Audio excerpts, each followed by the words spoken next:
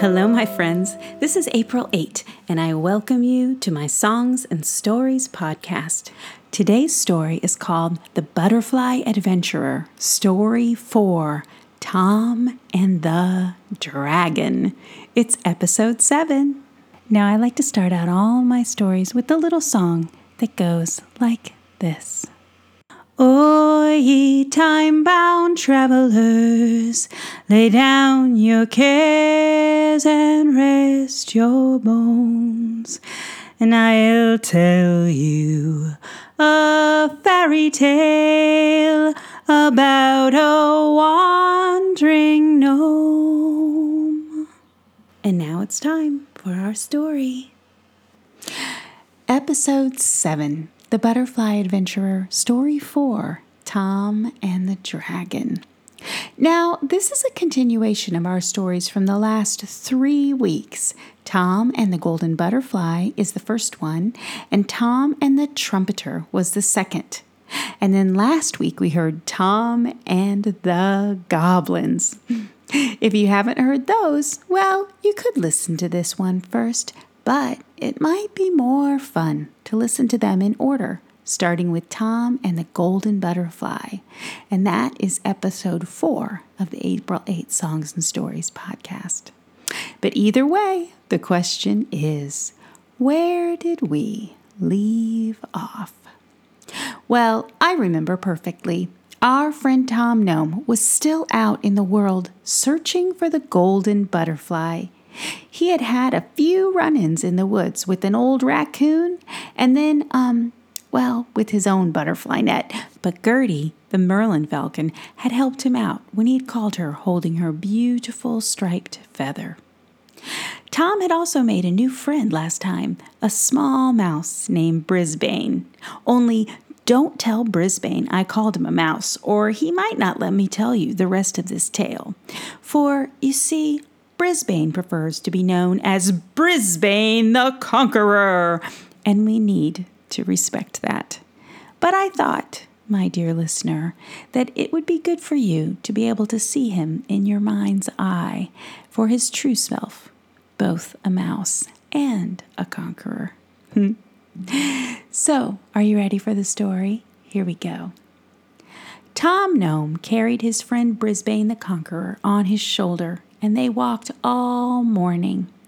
They couldn't stop talking about how scared they'd been on the night before when the goblins had come out, but they were glad that they found out that goblins didn't even really want to eat gnomes and mice like they'd thought. Nope, to everyone's surprise, all goblins want to do is dance. But having run away from the goblins in the dark, our 2 butterfly adventurers didn't quite know which road they were on now. They were all turned around and confused, or you could say they were discombobulated. That is such a fun word to say. Can you say that?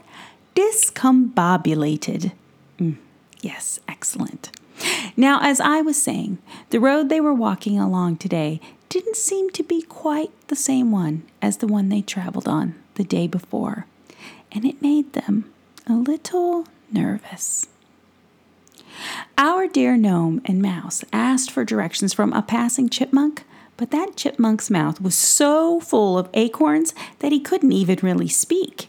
He just pointed in 3 directions at once: north with one paw, south with the other, and west with his tail.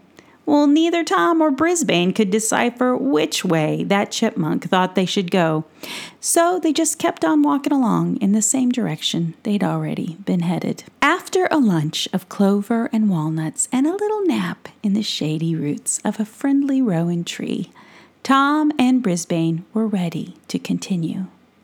But this new road they'd been following ended at a swiftly moving river that tumbled and swirled over rocks and branches. There was no way to get across it, but there was a path that went alongside it. Upstream or down, Brisbane? What do you think? Tom asked. Upstream seems thrilling, said Brisbane. Maybe we could jump on a log and fight our way up to the headwaters and see what's up there.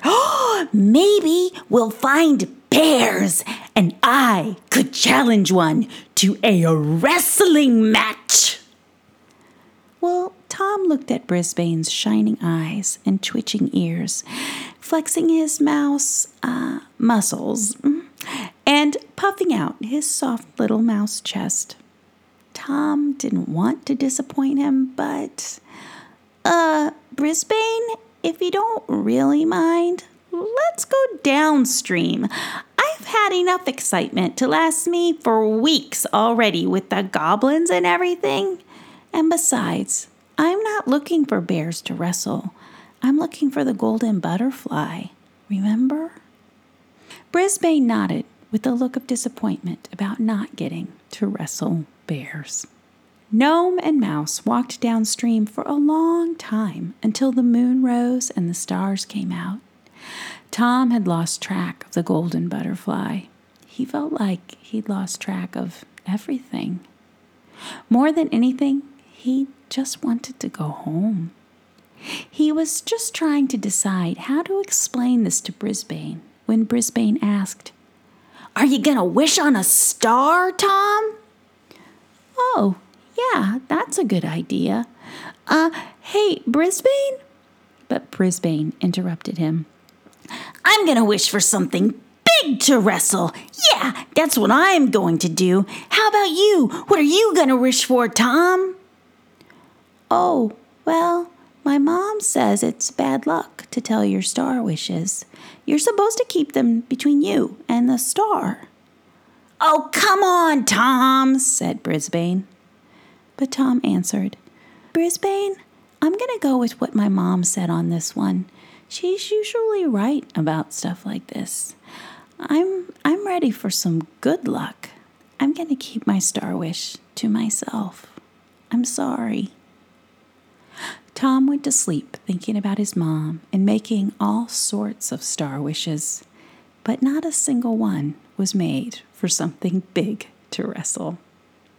Tom awoke with a start. If this is good luck, then I don't know what bad luck is. For standing over him was an enormous, snarling, drooling dragon who let out a fearsome roar louder than anything Tom had ever heard in his entire life. Roar!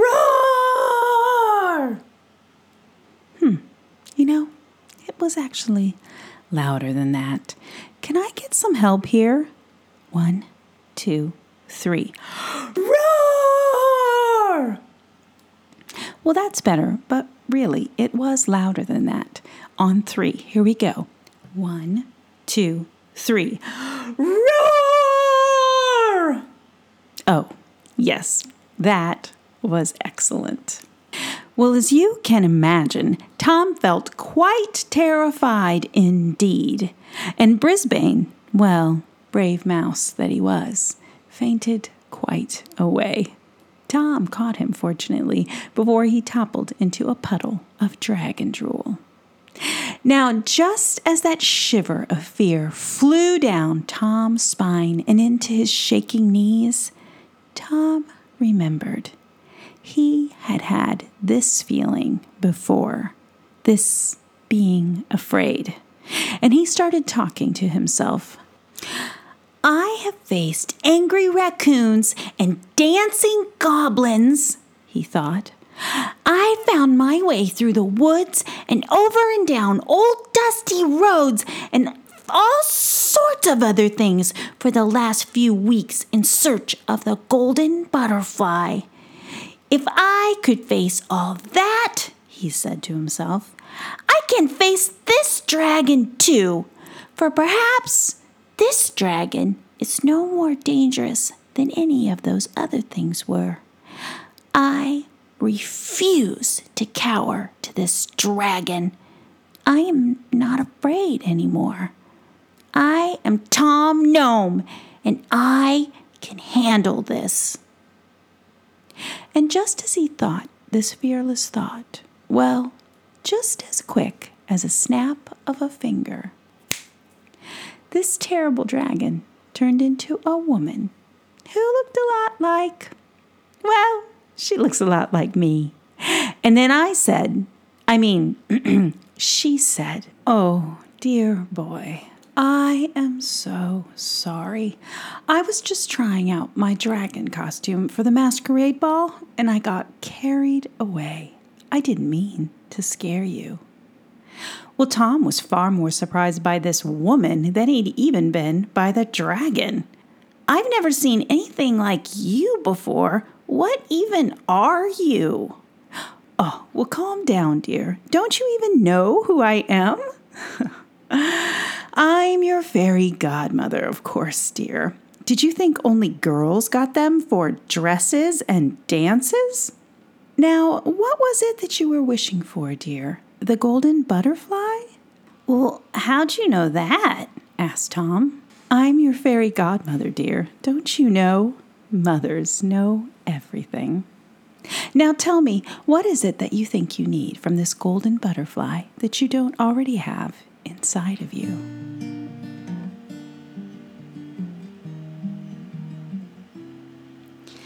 "Child, I stand before you, a simple woman of gentle means. And yet I command majesty from the forces of the unseen. All things here on earth are connected, one into the other. This mouse can become a steed, for there is nothing in between." Brisbane woke up just in time to ask, "What in the world is a steed?" "It's a fancy name for a horse, dear," said the fairy godmother. "Oh, wow," said Brisbane, flexing his mouse muscles. "I like you as a mouse, Brisbane," said Tom. "I like you are." "That's what I'm talking about, child," said the fairy godmother. "And weren't you just a dragon a minute ago?" asked Brisbane. "Shh, mouse, I'm trying to say something here." "I am not a mouse. I am—" "Brisbane, give it a rest," said Tom. "Child, you have a mind to create the world that awaits you. Child, you have a heart to know the love that surrounds you. Child, have you forgotten all the beauty you were born with? Why wave a magic wand when you have what it takes all along? And that's love, love, love. It's the magic you were born with. Love, love, love. It's infinite, it's enormous. Love, love, love. Don't hide it when you can shine it, because love, love, love, it's the only thing this old world's made of." "But I'm not made out of love," said Tom. I'm a gnome." "Oh, can't you hear a word that I am saying to you, child?" said the fairy godmother.